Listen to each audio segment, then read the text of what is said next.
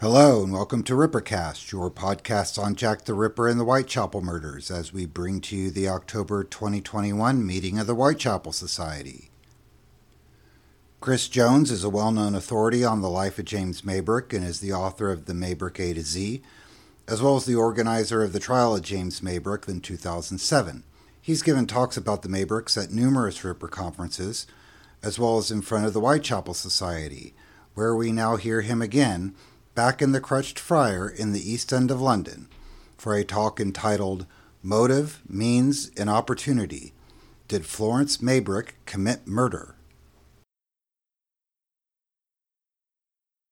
Isn't it great to be back here in the Crutched Friars? So welcome everybody to the October meeting of the Whitechapel Society. So it's been a long time and it's great to be back here. Also, for all those of you on Zoom, a very big welcome to you. Thank you so much for joining us. Also, for those of you that are listening in through the excellent Rippercast podcast, thanks for joining us. We hope you enjoy this evening. And if you want to find out more about us, come to our website, which is whitechapelsociety.com. Tonight's topic is Motive, Means, and Opportunity, the case against Florence Maybrick, which ties in perfectly with our theme this month. Chris is an ex-history teacher and deputy headmaster. He took early retirement to set up a small outdoor walking company in Snowdonia. And it was while he was playing rugby in Liverpool, he discovered that James Maybrick was a member of said club back in the 1880s, which meant he started researching him, and that led to a book that he wrote called Maybrick, the A to Z.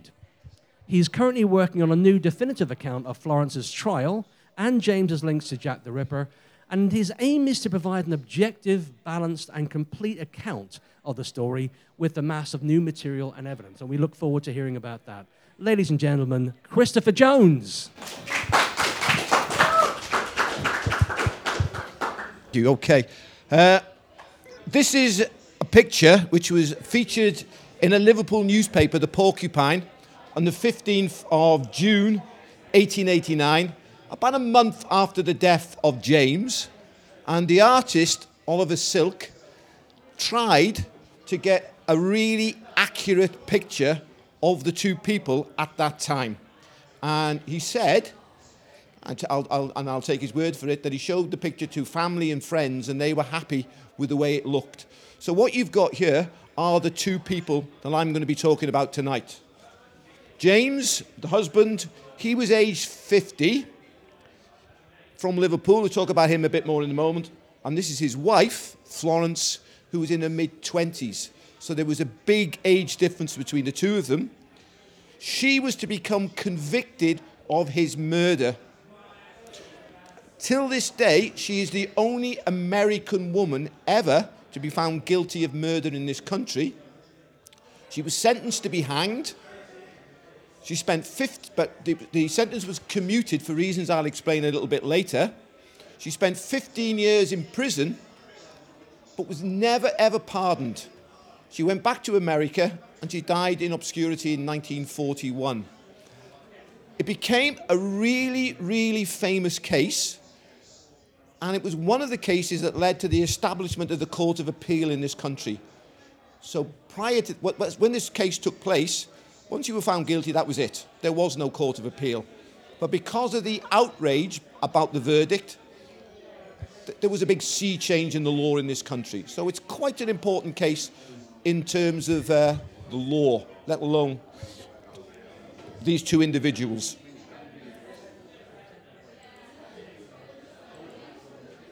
Just a couple of little things I want to say. Some of you will know this story inside out. Some of you will know this story a little bit. Some of you probably won't know the story at all.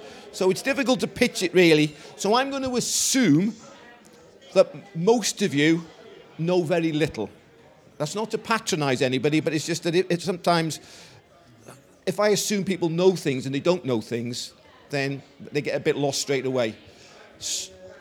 I'm also going to say to you is for those of you who do know it, be careful, because you're going to say, well, hang on, I know what happened.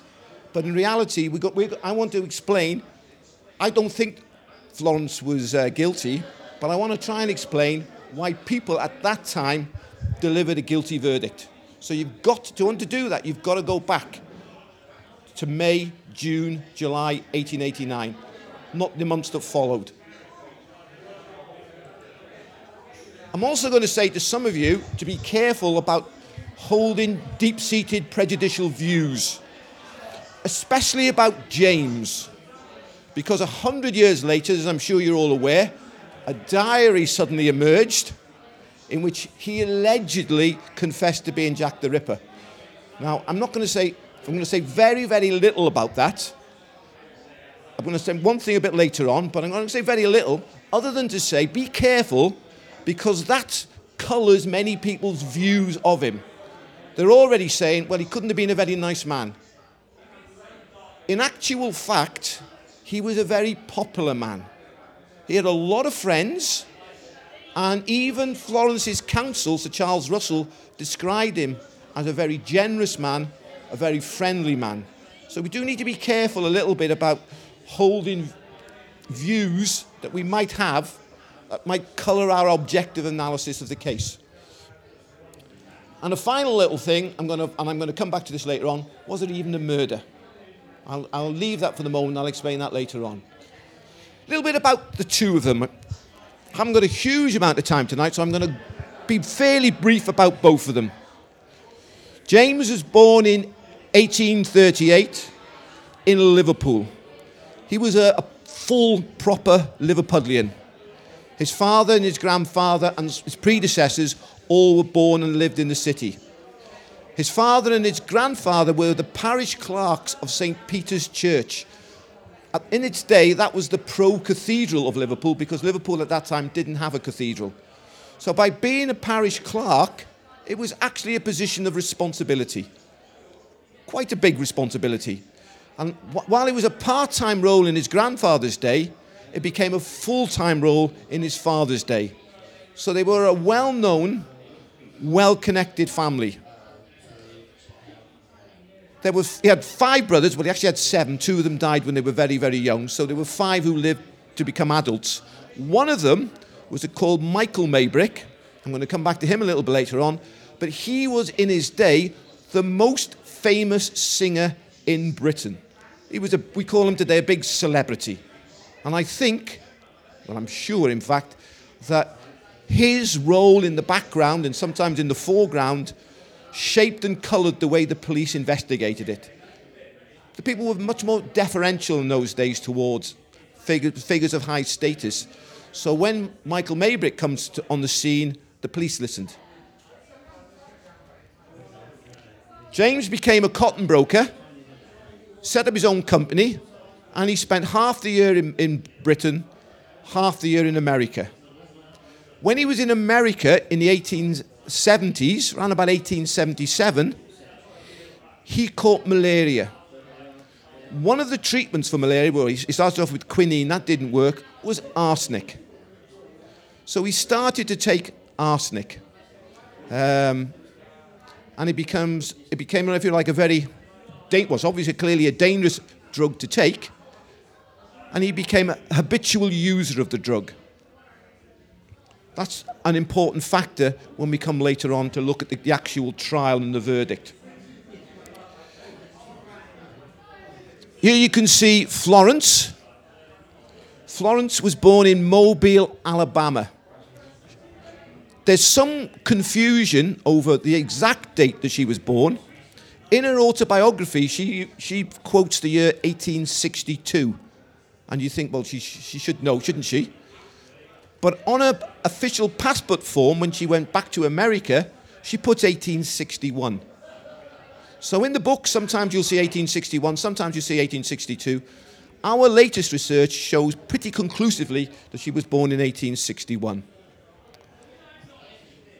Her father was a rich banker in Mobile, but 1861 was at the start of the American Civil War. They actually owned slaves as well. One of those things, not a nice thing to say, but they did. But it gives you an idea of their wealth as well. Her mother, you'll often see her referred to as the Baroness, because she'd be married, that was her 3rd marriage. Her first husband Florence's father dies in 1862. A year later, she marries an officer, a Confederate officer, and then he dies a year later. And of course, some people put two and two together, and they say, well, the mother could have been killing these two first husbands.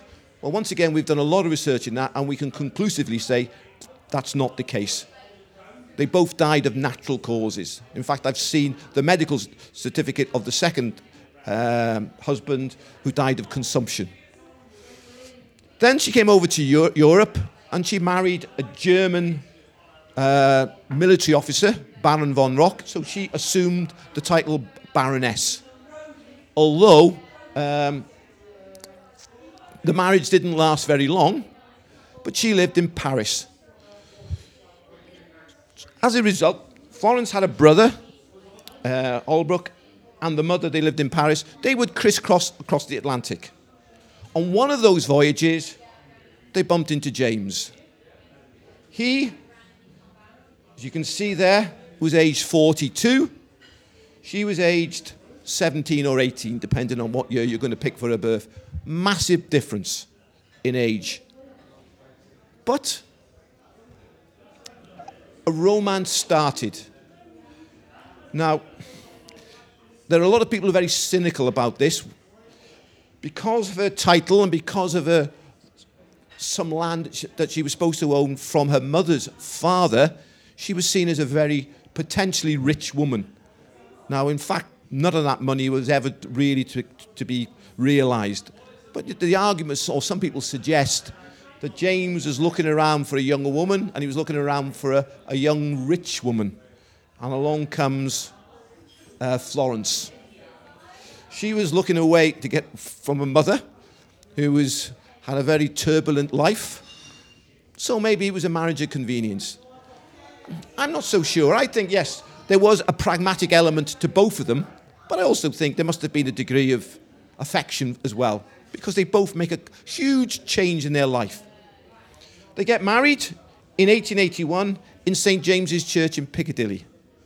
And if you've never been there, by the way, it's a beautiful church to visit. Really stunning church. In 1888, we're not sure the exact date, probably around about February in 1888, they moved to this house in Liverpool. They don't own this house, they rent this house. This house was given the name Battlecrease. Some of you, I'm sure, have seen it. Some of you may have even been there. I know for a fact that some people online have been there. I'm going to assume, again, that most of you will know very little about it. So I'm going to sort of give you a little snapshot view. This house is divided into two parts.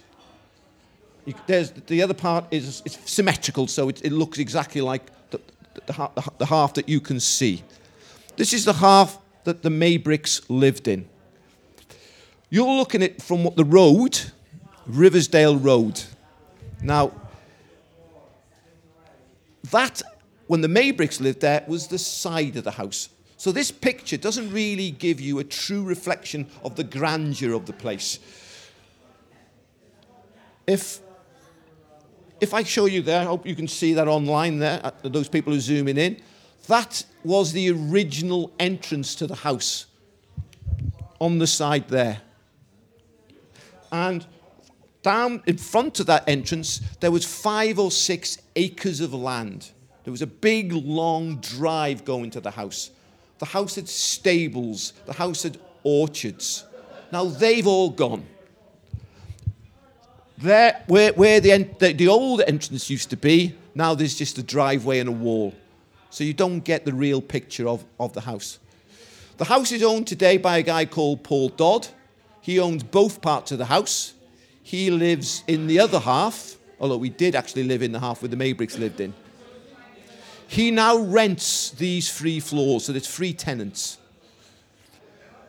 This ground floor was where they had a big ballroom there. This was the first floor where the bedrooms are. I'm going to come back to that floor in a minute. That's where supposedly the murder took place and lots of arsenic and so on was found. And up the top floor was a real upstairs and downstairs. That's where the servants lived. So it was a really, really grand residence. In May 1889, James suddenly dies. Big shock. And then dies on the 11th of May, just 4 days later. On the 15th, this is one of the Liverpool newspapers, suspected murder. It's already out there. Certain suspicious circumstances. So almost immediately after James dies, the finger of suspicion points directly at Florence, his wife. I'm just going to go through some of the core details again fairly quickly for the benefit of those people who aren't fully up to date with the whole story. James, as we said, he appears apparently a very healthy man. Now, in reality, I don't think he was a very healthy man, but many people believe that he was. A month before he died, in April, he saw a Dr. Fuller, who actually gave quite a detailed investigation of him and said that all he was suffering from was severe indigestion. So for most people, he appeared fairly healthy. After he dies, a post-mortem takes place and traces of arsenic are found in his body. So you're beginning to see what's happening here now. An apparently healthy man suddenly drops dead. Hang on a minute, there's arsenic in his body. Shortly before he dies, Florence and James have a very, very public row. It takes place at the Grand National. Florence is seen walking hand in hand with another man. Comes back in the house. The servants hear them shouting at one another. The next day, Florence is seen with a black eye. Not a very pleasant, not a very nice experience. But once again, you can see there's tension in the marriage. Also, at the same time as this happens, Florence has bought 2 sets of fly papers. Now, fly papers are exactly what they sound like. Papers that kill flies. And they did that because within them there was arsenic. There was about 2 grains of arsenic in every sheet of paper. So there's James, suddenly healthy, suddenly drops dead, arsenic in his body, and at the same time as he starts to become ill, Florence has bought these fly papers. She's seen soaking the fly papers to extract arsenic, which she did, to be honest. There's a reason for it. On top of that, the servants in the house, there was 5 servants, start to say, hang on a minute, this food's not tasting quite right. There's something wrong with the food. It's not tasting the way the cook prepared it. James himself complained about the taste of the food on at least 2 particular occasions. When he's ill, Florence is seen moving medicine, shaking a bottle from one bottle to another bottle. Now, that's probably, I think it was an entirely innocent act. But you can see in the context, maybe, of this web of suspicion that's beginning to build up, it was seen rather differently by some people. And there's one absolutely pivotal thing that happens during this time. 3 days before James dies, Florence gets one of these bottles. I hope you can see that, those people who are watching on Zoom. This is a bottle of Valentine's meat juice. Now, this isn't the actual bottle, although it's possible that the actual bottle is in the Black Museum in Scotland Yard, although I know Lindsay's going to say she doesn't think it is. Doesn't really matter whether it is or whether it isn't. This is what the bottle, and if you can see, it's not really very big. Florence was seen adding a powder into this, and she even admitted adding a powder into this. When it was tested, it was found to contain 0.5 grain of arsenic. So, once again, the suspicion was, what was the powder? Arsenic. Who put it in? Florence. James has got arsenic in his dead body. It seems everything circumstantially is beginning to point at her. A letter that she wrote to her lover was also intercepted. I'll come back to that in a minute. When they tested some of Florence's clothes, her dressing gown, an apron, and a handkerchief that was in one of the pockets of the dressing gown, there was arsenic on it. So it's beginning to look, if you like, pretty desperate for her. There is a body of circumstantial evidence. Now, if you've read the article, you'll probably already know that I don't think she did it. But what I'm trying to say, like I did in the first point, is trying to explain why people at the time, or many people at the time, did believe that she did it, because of this body of circumstantial evidence. Little look at the two people from the police force who came to investigate. One of them, just like a little bit like, if those of you who know a little bit about the Ripper crime, this area was policed by two separate police forces, the City Police and the Metropolitan Police. It's the same in Liverpool. There was the Liverpool Police, but then there was the Lancashire Constabulary. Where they lived in Aigburth, it's only 5 miles from the city centre, but at that time it was policed not by the Liverpool Police, it was policed by the Lancashire Constabulary. The guy who did the routine day-to-day inquiries into this crime, there he is there, Inspector Baxendale.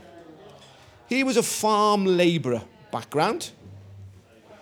He made his reputation in the police force by catching sheep stealers. This wasn't a man who had a great experience of complicated toxicological murders. I'm not saying that I'm not saying he was crooked in any way, or I'm just saying that in terms of his experience and his background, it was lacking in many respects. His boss, there he is, Superintendent Brynin, he was a sort of similar sort of person. He also had a background in agricultural crime. He was a farmer's son who moved to Liverpool in the early 1880s, where one of his main tasks was checking the weights in shops to ensure that shopkeepers were selling the goods at the right weight that they said they were selling it at.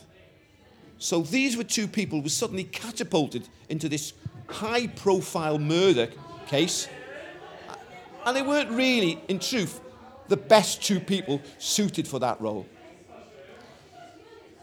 The evidence in this case, much of it wasn't even collected by them. It was collected by the family and given to the police. And we also know that at the inquest, the police pointed out Florence and her lover Brearley to one of the key witnesses who wouldn't be able to recognise them. So there's quite a lot about the police inquiry that leaves an awful lot to be wanted. It wasn't the best. When we look at a crime, any crime, we need to look at these three things. Motive, means, and opportunity. Does the person have a clear reason for wanting the other person dead? If they do they have the means to carry out the crime?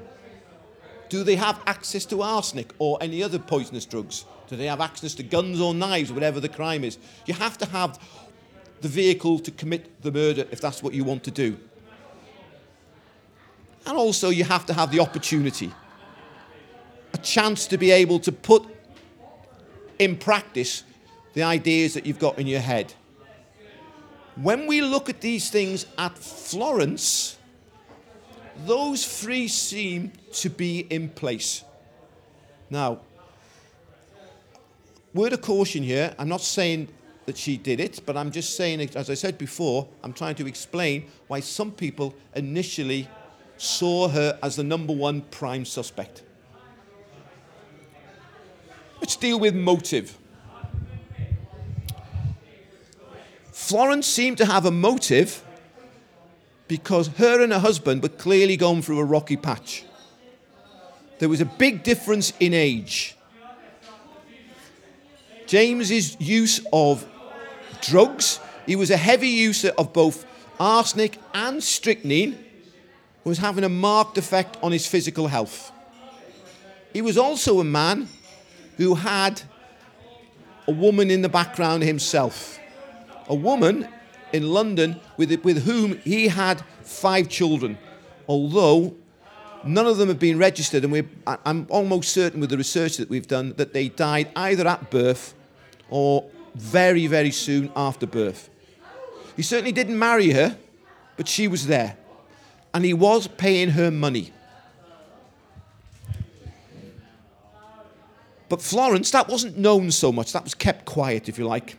And one of the big mistakes that Florence made at the trial was not highlighting that, because she had enough evidence at her disposal to arrange a divorce. She didn't need to murder James. However, at the time, it looked like it was Florence who had the motive.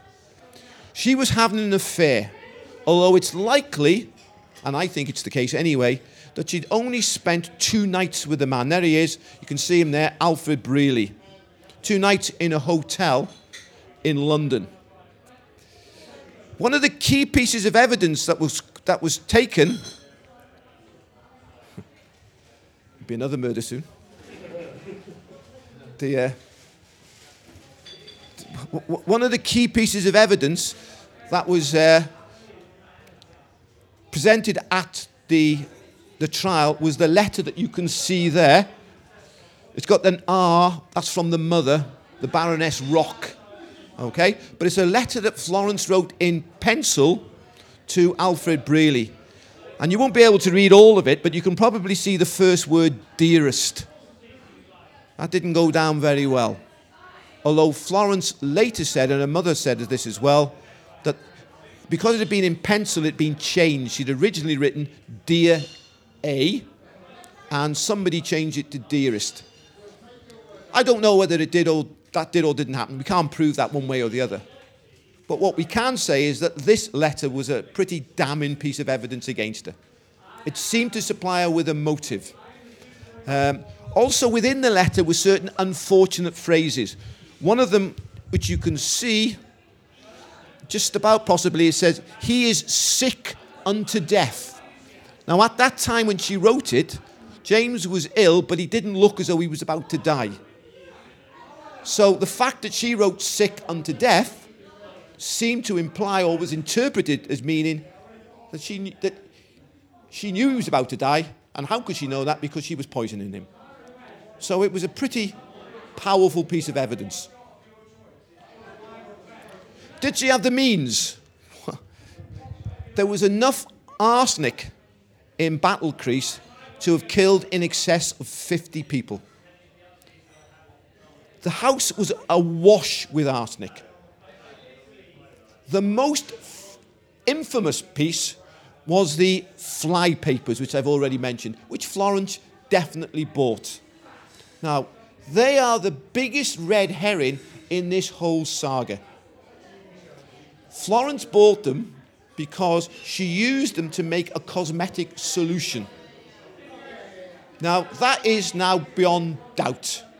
And unfortunately for Florence, the prescription that she had to make this wasn't seen until a year after the trial. What was made even worse for Florence was that in 1884, 2 women in Liverpool, 2 sisters, Mrs. Higgins and Mrs. Flanagan, were hanged in Kirkdale prison for killing 4 people with arsenic extracted from fly papers. So when people saw the fly papers, they instantly and immediately put, oh, hang on a minute, danger. It was a red flag sign, but it wasn't a red flag, it was a red herring, because she didn't use it to extract the arsenic to kill James, she used it to make a cosmetic solution. And how can I be so clear about that? If you do extract arsenic, there's fibres that come with it.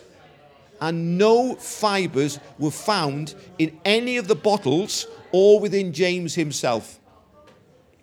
So, the fly papers were the headline act, but although they were the headline act, they weren't the real issue that killed James.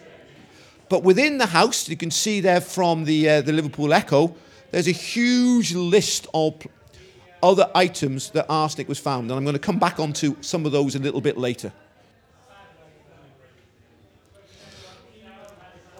Did she have the opportunity? Yes. She had the opportunity because she was looking after him when he was ill. She could provide him with medicine.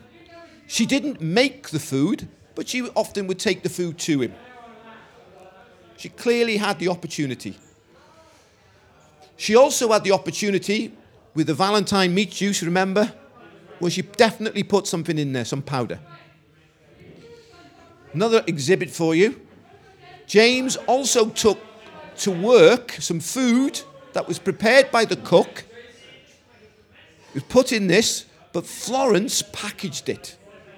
Now, once again, this isn't the exact one, but it's the same exact bottle of what it looked like. When this was tested by the county analyst, they found, and if you can just see, there's a sort of like a little rim. Underneath the rim, although they had been cleaned, they hadn't been thoroughly cleaned, there were little traces of food, and once again, in those traces of food, they found traces of arsenic. If we look here now at this plan, this is a plan of the first floor, the bedroom area. Now, this is crucial to understanding what happened. This is the Maybricks' bedroom. But James and his wife didn't often sleep together, especially in the last year of their married life. James sometimes slept, it's marked on here as a dressing room, but it wasn't used as a dressing room. It was used as, better known as an inner bedroom. And you can see there's a bed there, a separate bed there. So, during much of their married life, Florence would be sleeping there, James in the little room off it, the inner bedroom. There was a spare bedroom next door, and if you come into the house today, those stairs aren't there. This is actually now the first floor. There is a tenant in there now. The Maybrick bedroom is now his lounge. The spare bedroom is his actual bedroom, and the dressing room is now where he keeps his guitars. He's a nice guy, very friendly guy, but it's still the layout that he would recognize. Now, I want to go into this a little bit more detail because there were two huge finds of arsenic. They were found not by the police originally, they were found by the family and the servants and given to the police. Now that, of course, today would nullify some of that evidence completely in a modern trial, but that's the way it was done. The most important find was in this linen cupboard. In the linen cupboard, there was a trunk. The trunk had Florence initials on it, although its most recent use had been used for when the children had gone away on a holiday. After James had died, two of the servants take the trunk from the linen cupboard and they move it to the night nursery. Okay? Just a word on the linen cupboard, though. The linen cupboard is on top of the stairs. It's a highly visible place. It's a place that everybody had access to. Two of the servants, Elizabeth Brealey and Mary Cadwallader, went in there virtually every single day. Florence's trunk was used to store towels that were used in the inner bedroom. So the servants went into the trunk quite frequently. Now, if you are going to commit murder, are you really going to hide arsenic in a place that everybody goes into, in a trunk where the servants go into very often as well? It doesn't make much sense. There was a big find of arsenic in Florence's trunk. It looked bad because it was in Florence's trunk, but I don't think it has anything to do with Florence at all. Why would she possibly put arsenic in her own trunk if she was deliberately trying to murder? Everything about the trunk was unlocked. The linen cupboard was unlocked. The other big find was in the corner of the room here, which is the hat boxes.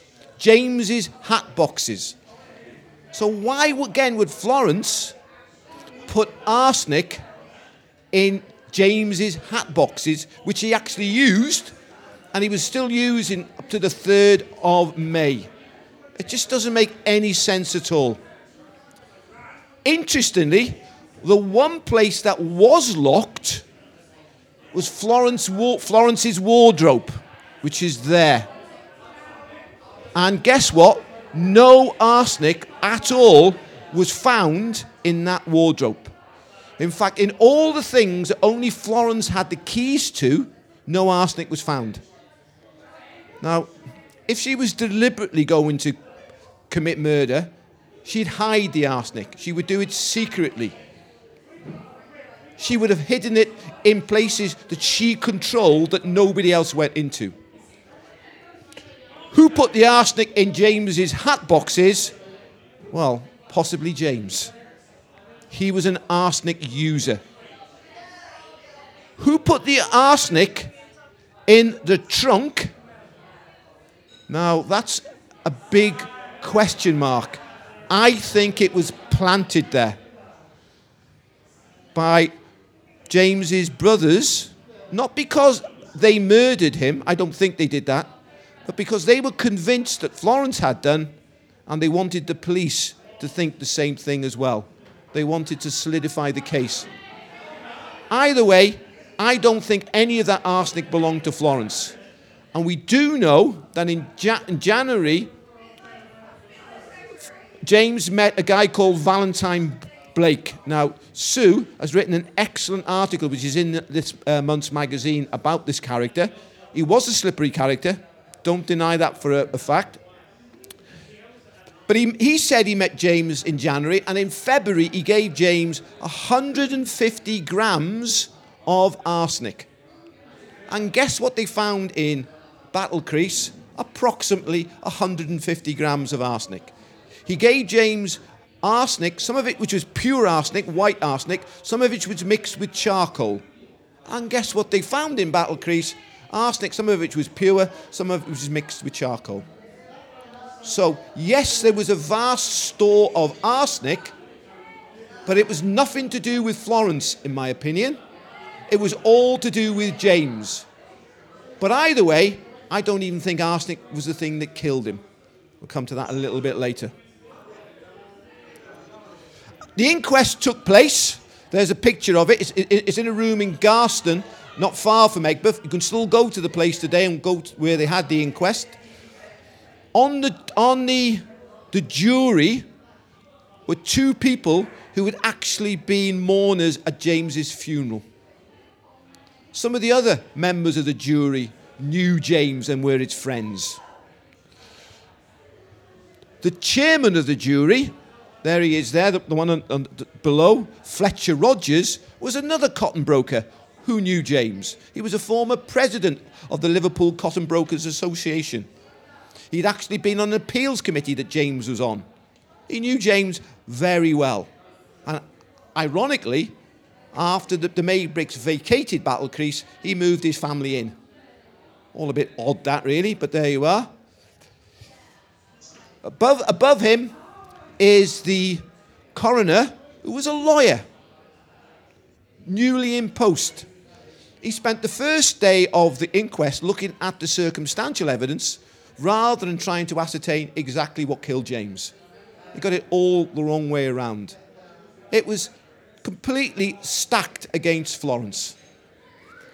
To make it even more stacked, Fletcher Rogers was not the original chairman. The original chairman was a guy called Dalgleish. After they had a preliminary meeting in the Aigburth Hotel, where they had the initial inquest, it only lasted a couple of hours, Dalgleish went over to Battle Crease and he looked at James and said, "I know him. That's James Maybrick. I met him on a train a couple of months ago. He told me he took strychnine."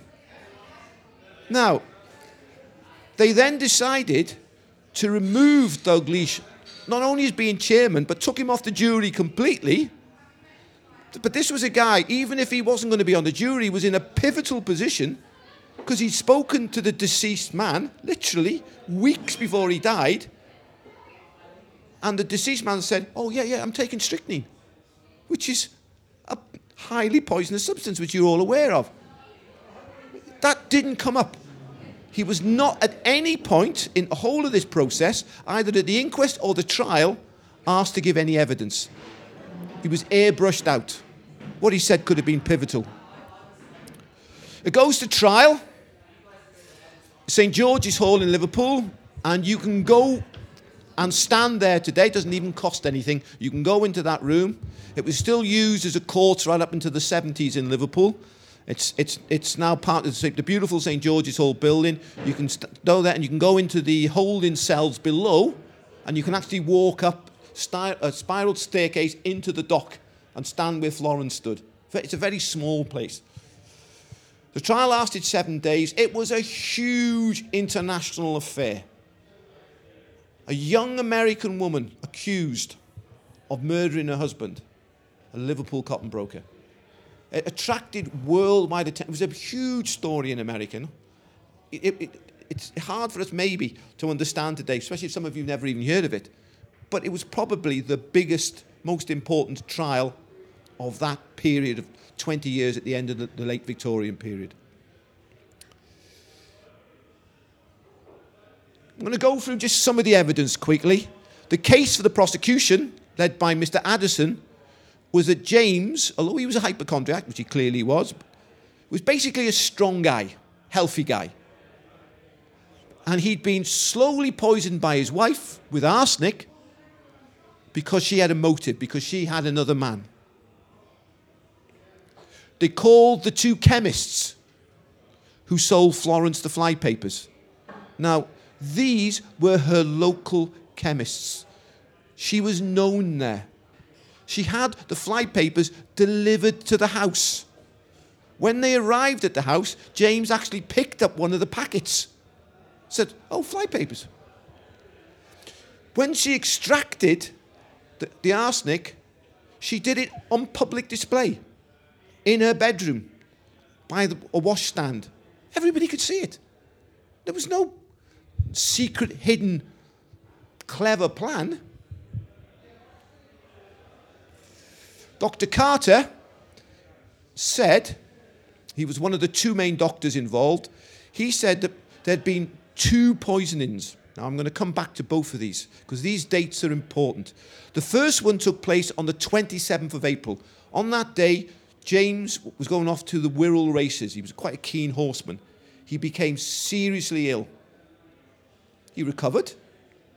And then round about the 3rd, the 4th of May, he had a second illness, which lasted about a week, and he died. So according to Carter, therefore, there'd been a succession of arsenic delivered to him, but certainly on 2 key dates, the 27th of April and round about the 3rd of May, 2 big hits of arsenic. And the top guy from the Home Office, the senior analyst, Stevenson, he was a big guy, this very high-profile guy. He comes along and he says, I have no doubt this man died from arsenic. In the post-mortem and in the subsequent analysis done by a guy called Mr. Davis and by Mr. Stevenson, the most arsenic they could find in James, the most arsenic was in his liver, and there was 1/3 of a grain. Now, it would take at least 2 grains of arsenic to kill an average person. But for somebody like James, who was a regular and habitual user of arsenic, it would have taken at least 3 grains. All they found was 1/3 of a grain. So in other words, they simply didn't find enough in his body, in his case, to have even hurt him. It would have probably hurt you and me, but someone like him who was used to it, it wouldn't have done any damage at all. And way below what was required to kill him. They tried to overcome that problem by saying, oh, well, it must have been eliminated from his body when he went to the toilet and so on. Well, they did test some of his urine and his feces, And guess what? They found no arsenic. They tested his bedclothes and the bed sheets. Now, if arsenic was coming out of the pores of his body, they would have found it. But they didn't. It was a big hole. So, although there are suspicious circumstances and circumstantial evidence, all of a sudden there's now a massive hole in the prosecution case. Case for the defence was, did James die from arsenic? And if he did, who actually put the arsenic there? They had a chemist from Liverpool who testified that James would visit his shop 2 to 5 times a day for what was called a pick-me-up. A pick-me-up involved having some arsenic in it. They also had some other witnesses who came from America who testified that James took arsenic. Now, one of the problems with these were that they talked about things that happened in the 70s and the early 80s. They didn't really have enough to prove that he was still using arsenic. That's how their evidence was weakened as a result. But nevertheless, they could show that James was what they called an arsenic eater. There's the day, the 27th of April. This is the day where, I mentioned to you before, Dr. Carter said he got the first heavy dose of arsenic. On that day, James took a double dose of medicine called the London medicine because it came in the post from London. But was it arsenic? No, it was strychnine. And how do we know it was strychnine? Because James actually told one of the servants in the house, and he told one of his friends, Morton Rigg, at the Wirral races, I have just taken a double dose of strychnine. Morton Rigg wasn't called, unfortunately. Should have been there. The man they did call, William Thompson, said that James took a double dose, but he didn't use the phrase strychnine. The prosecution argued that James, on the 27th, took arsenic. James himself actually said he took strychnine, and he took a double dose of it. And to make matters even worse, he was seriously ill. The next day, the 28th, guess what? He took another big dose of it. He was also using Nux vomica, which contains strychnine. So he's now had in the course of 2 days, 5 massive hits of strychnine. And guess what? He became ill. As I say, if the fly papers are a red herring, all this store of arsenic in many ways is taking people down the wrong. Strychnine was what made him ill. And who gave him the strychnine? He gave it to himself. James Belletti was a guy in Liverpool who worked with women and cosmetics and hairdressing and perfumery and so on. He testified that it was quite common for women to use arsenic as a basis of a cosmetic solution. Unfortunately, he'd never actually given any arsenic as a prescription for Florence. That would have helped. But nevertheless, he said that what she said about buying the fly papers was true. And one of the doctors, there was several doctors came along, one of the doctors said, when we look at James, and I'm going to quote from him here, vomiting, he said, he told the court that there were 4 key symptoms of arsenic poisoning: vomiting, excessive and persistent purging, pain in the stomach, the eyes were swollen. And he went on to say that these symptoms were either absent, or were not typical in the case of James. So, and I know there's still 1 or 2 people I know who still think Florence was guilty. I personally don't. But even those people who think that Florence was guilty say there is sufficient doubt there that there's no way she should have been found guilty. But she was.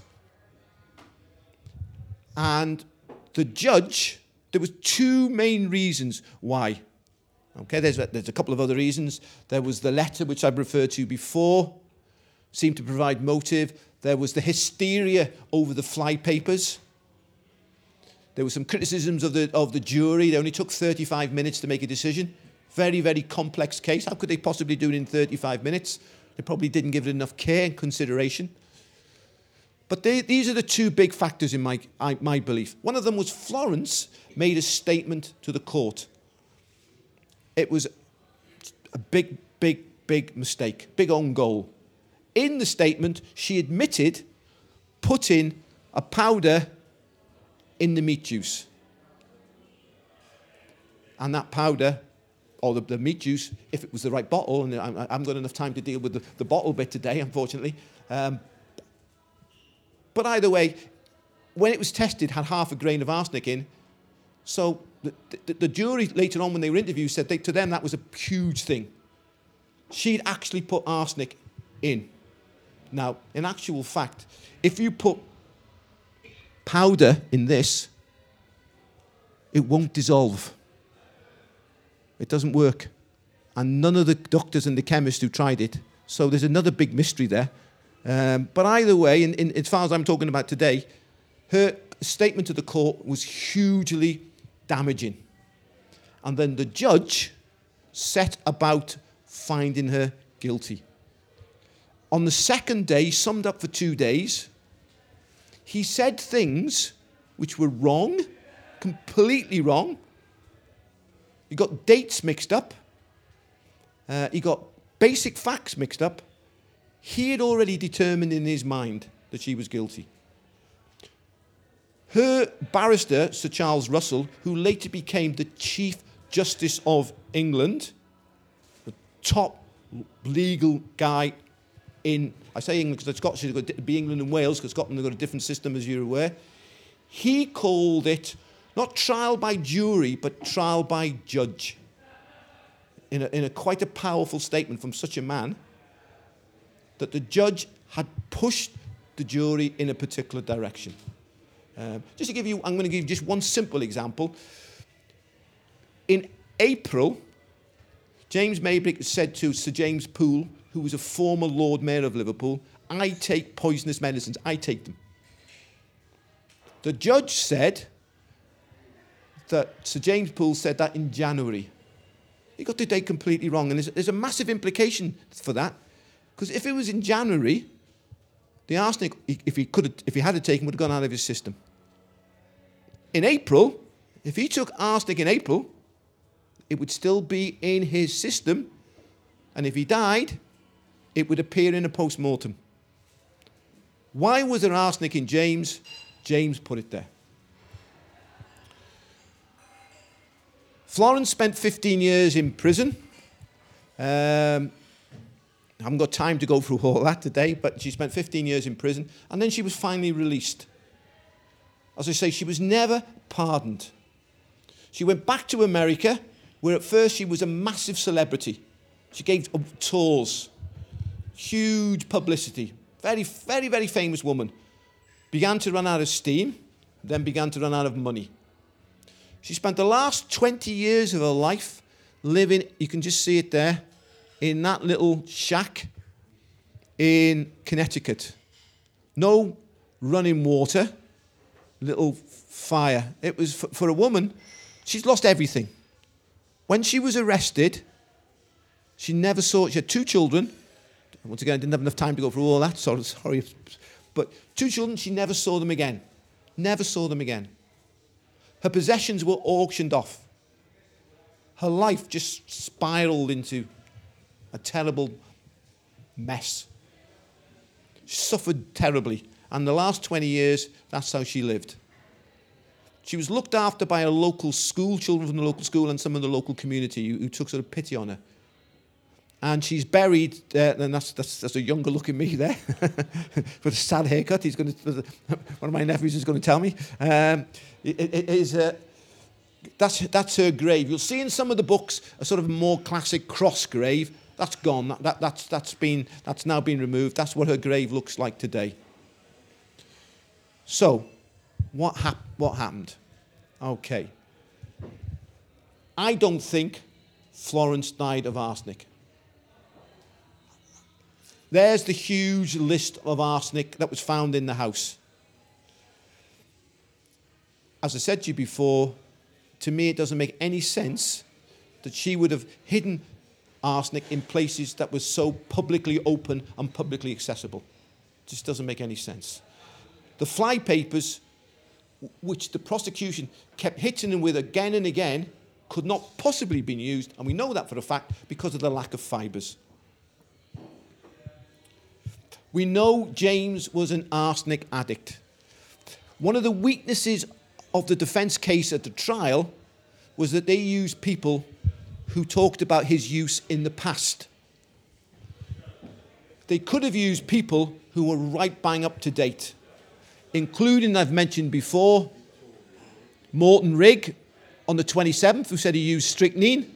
Sir James Poole, April, I take poisonous medicines. Doug Leash, also in April, said I use strychnine. Valentine Blake didn't appear at the trial. He could have testified that he gave James a lot of arsenic. His own brother, Edwin, told Captain Irvine on the 1st of May, Irvine, who was a long-standing friend of James, looked at him, said he looked a bit ropey. Says, what's wrong with your brother? Edwin's words were, he's killing himself with the damned strychnine. This is his brother's verdict. Now, he didn't say that at the trial. I don't think there are one or two people, Bruce Robinson, who will say things, that the Maybrick brothers were behind the murder. I don't think there was a murder. I don't think they were behind it. But I do think they were 100% behind a cover-up. And I do think they moved some of the evidence. In fact, we know they moved some of the evidence because some of Florence's letters went missing. Edwin wrote some letters to Florence, which were a bit compromising. They disappeared. Okay, so finally, what happened? Okay, now we're in the realms of speculation. Not everybody will agree with this. This is what I think. I don't think he died of arsenic, although he was taking arsenic. This was a man who'd been taking dangerous drugs over a long period of time, and his whole physical constitution was going down rapidly. He was much weakened. He was not a healthy man, as the prosecution made. He was a man who was past his best. On the 27th and the 28th, he takes 2 massive hits of strychnine. By the way, the police, the coroner, the analyst, the top man in the home, they never tested for strychnine. That's a huge disgrace. Tested for arsenic, they never tested for strychnine. But he took it, even admitted taking it. He becomes seriously ill. Now remember, I said he got better. Oh, a bit better. Not a lot better, but he got a bit better. He went to work a couple of days. On the 3rd, he wasn't well again. He's taking arsenic still, we know that. On the 4th, he goes back to the strychnine that's made him seriously ill, and stupidly, he has another big hit of it. And he's now incredibly ill. And what does Florence do? She gets the bottle and pours it away. Now, if she was a woman who was 100% murder on her mind, she wouldn't pour the bottle away. She'd say, oh, go on, have another bit. Have another little go. No, finish it off. You might as well finish it off now. She doesn't. She pours it away. When he's had the first big hit, on the 28th, when he's had the second big hit, she gives him an emetic to make him sick, to get rid of it. There's a man who's seriously ill. Onto the scene come the doctors. In 13 days, this is what the doctors prescribed for him.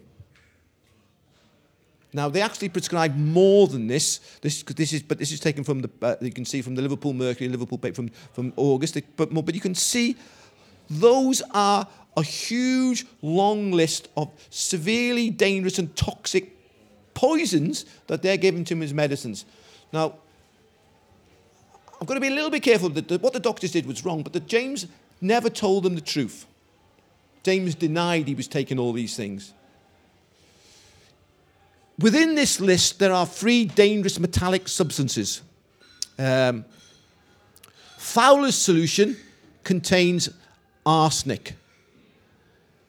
Plumber's pills contains antimony. Bismuth is another one. They're all dangerous metallic substances. That's what James has been given routinely now by his doctors. He's taken some other things, Pechuana wine, which is highly dangerous if taken with strychnine, which he was doing. Now, to be fair to the doctor didn't know he was taking strychnine. So we can blame the doctors, but ultimately we have to blame James. So this is what I think happened. Arsenic, no. Florence, no. We've got a man who wasn't well, who poisons himself severely on the 27th, severely on the 28th. The doctors try to help, make things worse. He has another big hit on the 4th, makes himself seriously ill to the point of death. Coupled with this highly dangerous, highly toxic cocktail of drugs, you've got a man who wasn't well, pushed over the edge. Did Florence murder James? No, she didn't. Who killed James? James killed himself. There wasn't even a murder. Thank you.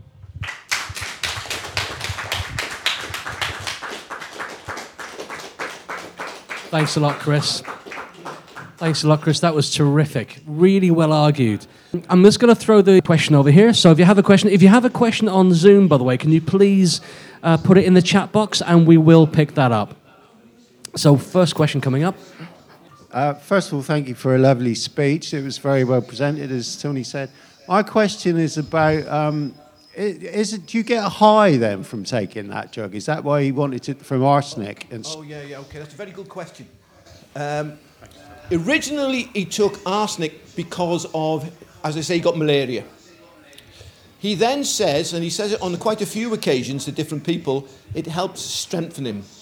So it makes him stronger. I sometimes say it's a cross between cocaine and Viagra.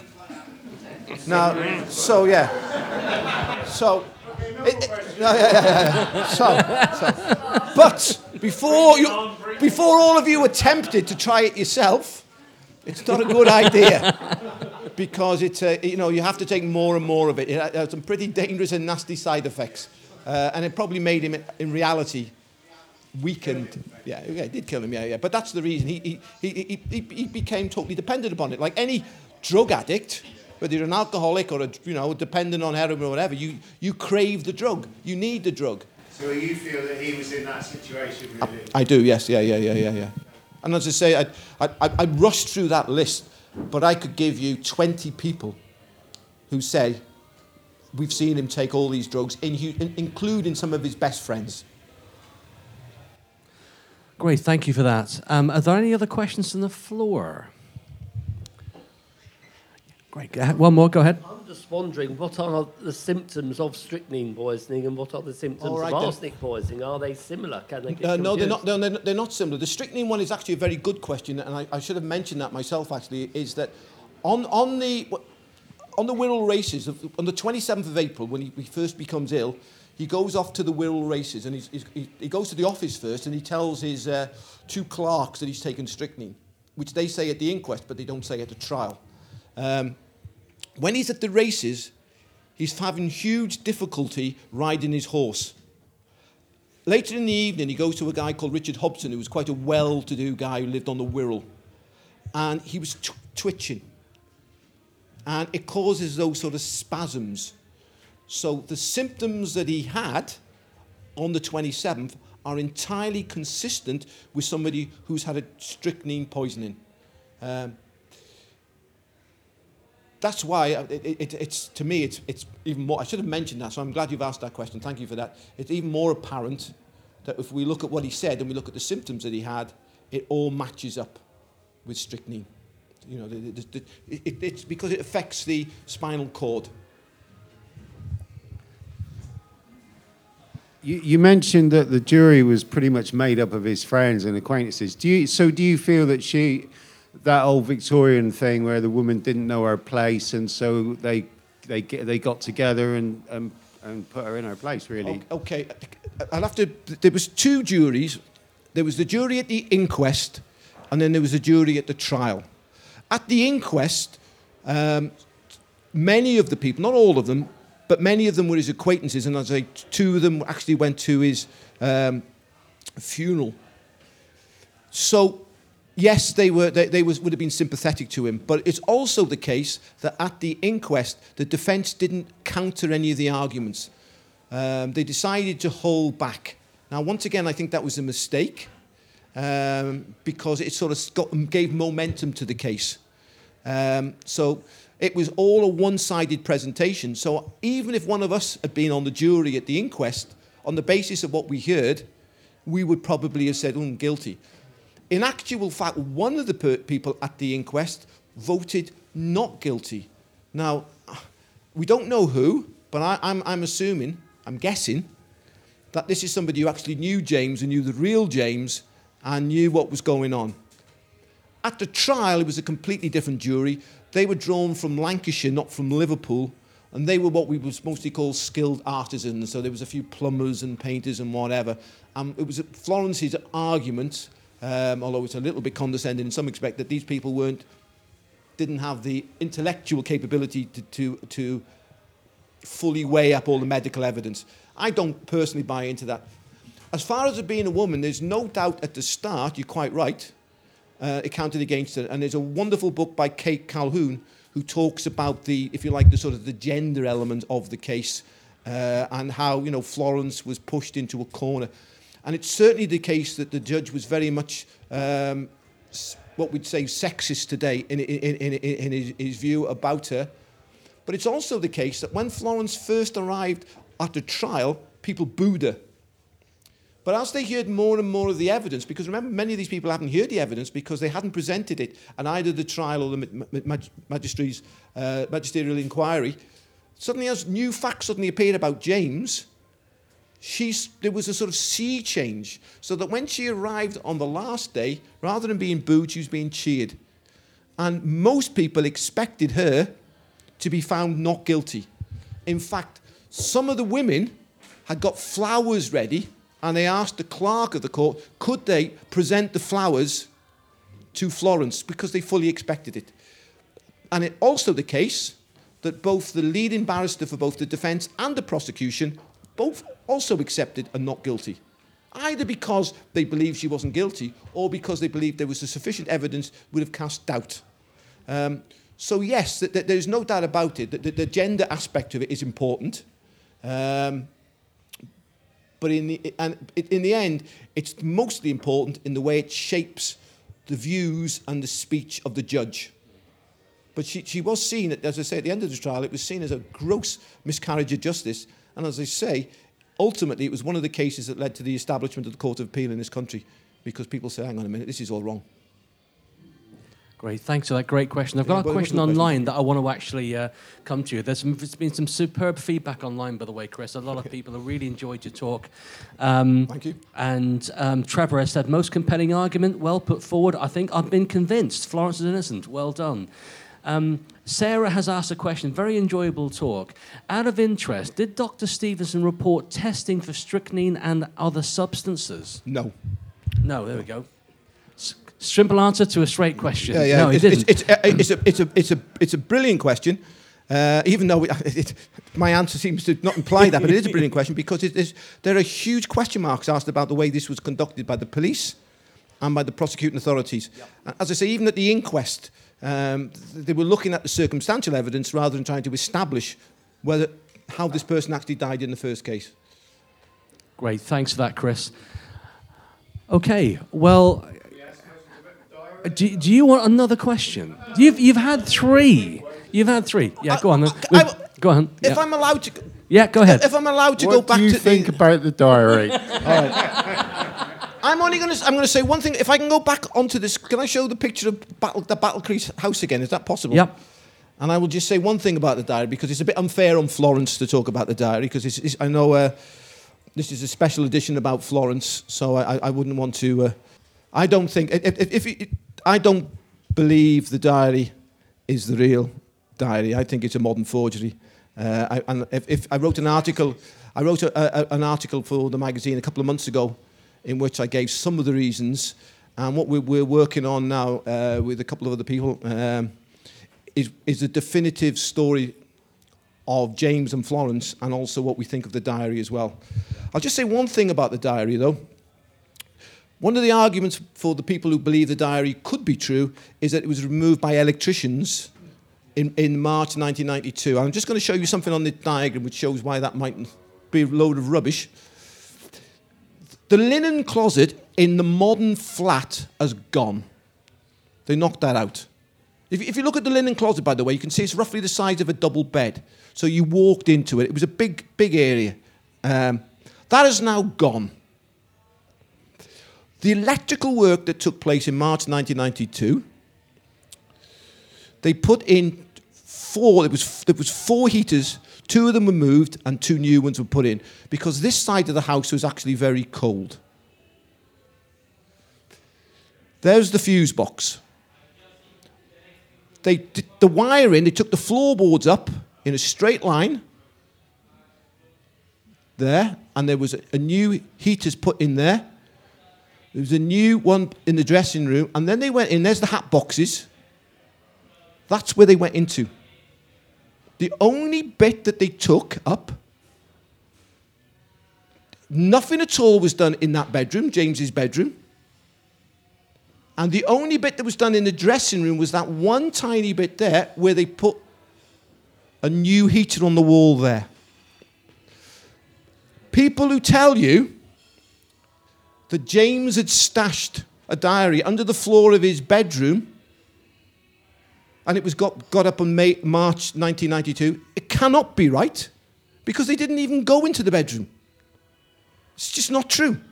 And I've been there, believe me, I've been there many times, and I've got the diagrams from Paul Dodd. Now, Paul Dodd had done some electrical work himself previous to that, and he'd actually got the floorboards up. But nothing was stashed there. And the other thing to say about them is the floorboards are beautiful, by the way. They're the original floorboards. Great big, thick floorboards put down with brass nails. They're not the sort of thing you can easily get up. And if you do get them up, you have to have all the tools, and it makes an awful lot of noise. So somehow, the last entry of the diary is dated the 3rd of May, as some of you know. 3rd of May, James was seriously ill.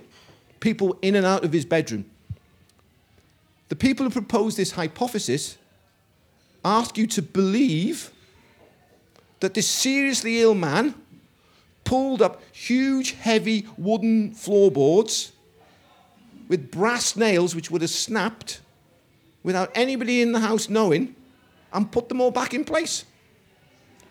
One of the suggestions is that he already had a secret little hole. Well, he had a secret little hole.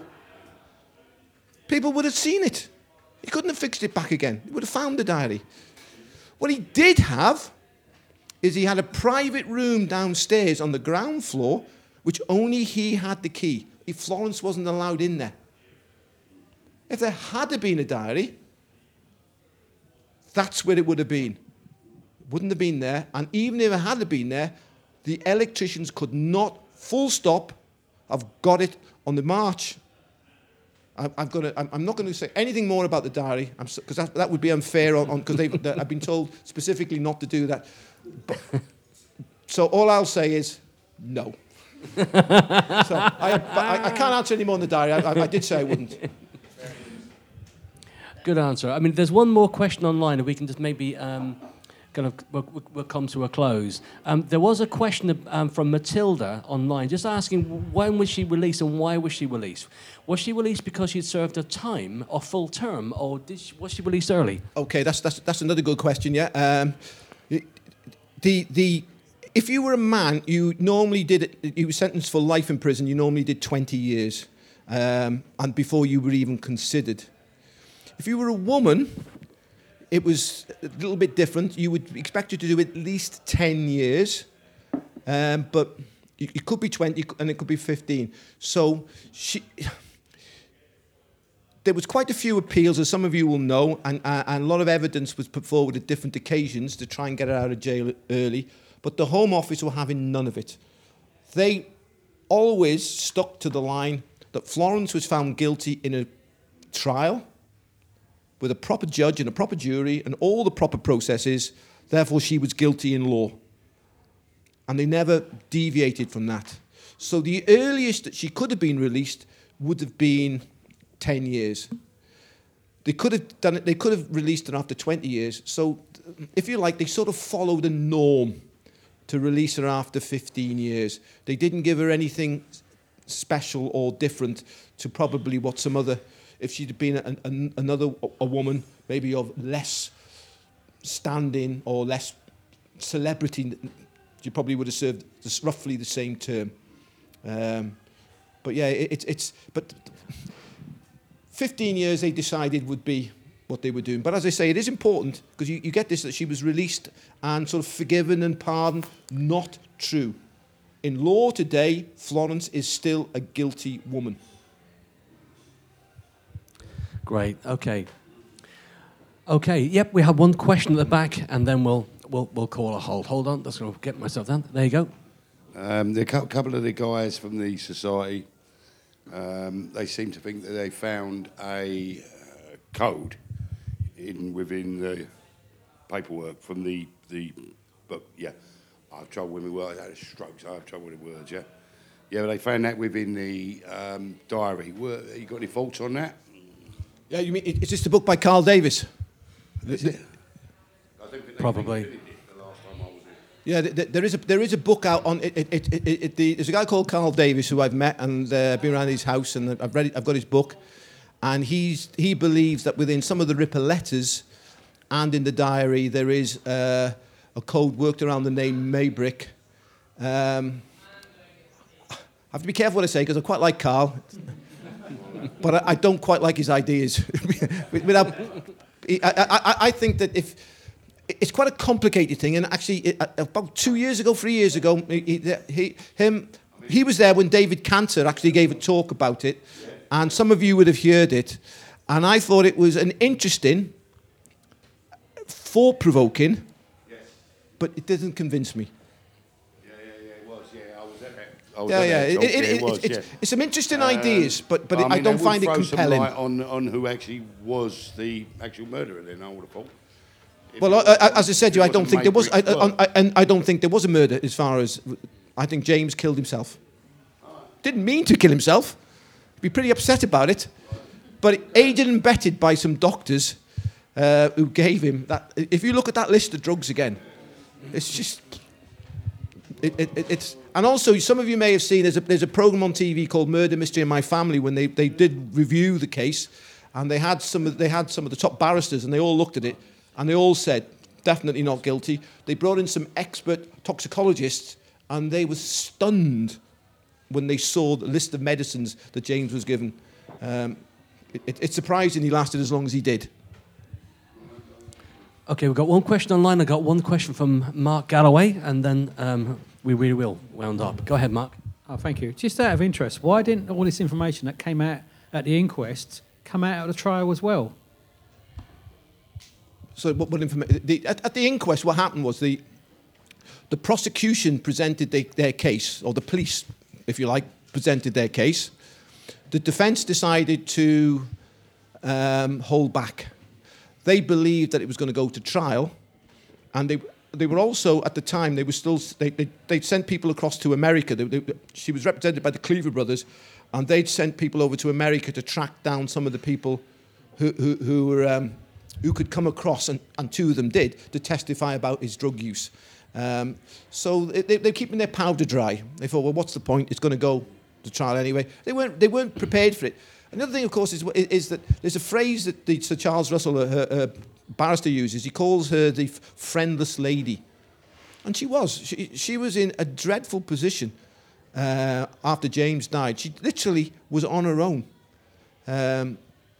She became a prisoner in her own house. And in fact, when the police charged her, or they cautioned her, 3 days. James died on the 11th. On the 14th, she was cautioned. She hadn't even been spoken to by a police officer or formally interviewed. After 1 week, she was charged, and she still hadn't been interviewed. They rushed her out the house so her mother wouldn't cause any fuss. They locked her mother in an upstairs room, and they took her out. It's a catalogue of, I was going to say errors, but these aren't errors. They're disgraceful things that happened to her. As I said to you before, we've got to be a little bit careful, because there was things in the police's heads that did point in her way, but they never objectively weighed up all the evidence. And then when they did later on, they changed some of the ways that the things they said. As I said to you, for instance, that because they suddenly realised there wasn't enough arsenic in his body, they had to say, oh, well, the arsenic must have been eliminated. But all the tests had failed to show any arsenic. So she had a very difficult time. Okay, just a couple of questions online, and then we're going to wrap up. One question from Trevor is there any evidence, where is the evidence that Judge Stephen was biased? Okay, well, I tell you what, if he wants to see the evidence, then in the National Archives, there are 4 boxes relating to the Florence Maybrick trial. In one of them is a 30-page submission made by Sir Charles Russell, in which I quoted from a little bit when he said it was trial by judge. He goes in some depth through all the mistakes that the judge made. Now, this isn't a man who was, we're not talking about sort of a fly-by-night lawyer here. We're talking about the top man who became England and Wales's premier legal mind. He's got a 30-page submission. You can access it by going to it, or you can actually order it. They'll probably charge you a postage. It's well worth reading. It's a catalogue of errors, mistakes, things he said. So, for instance, one of the examples is, where the arsenic is concerned, he says the arsenic was in places where Florence was continually. Well, that's because everybody in the house was. It wasn't just Florence, but he doesn't say that. In the linen cupboard, arsenic was found. 2 of the servants went there every day. Florence didn't go into the linen cupboard every day. But that's the way he phrased it, the way he pushed it. Basically, he tried her for morality rather than murder.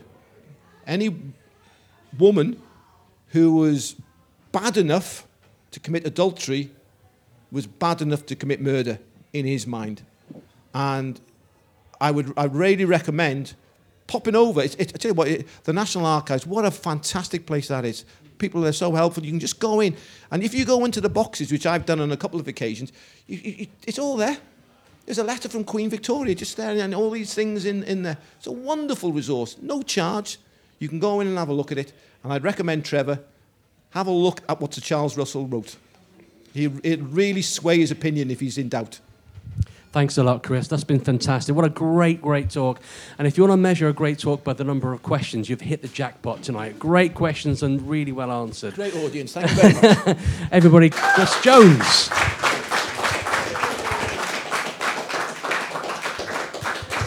Thank you. Thank you very much. And that was Chris Jones from the October 2021 meeting of the Whitechapel Society.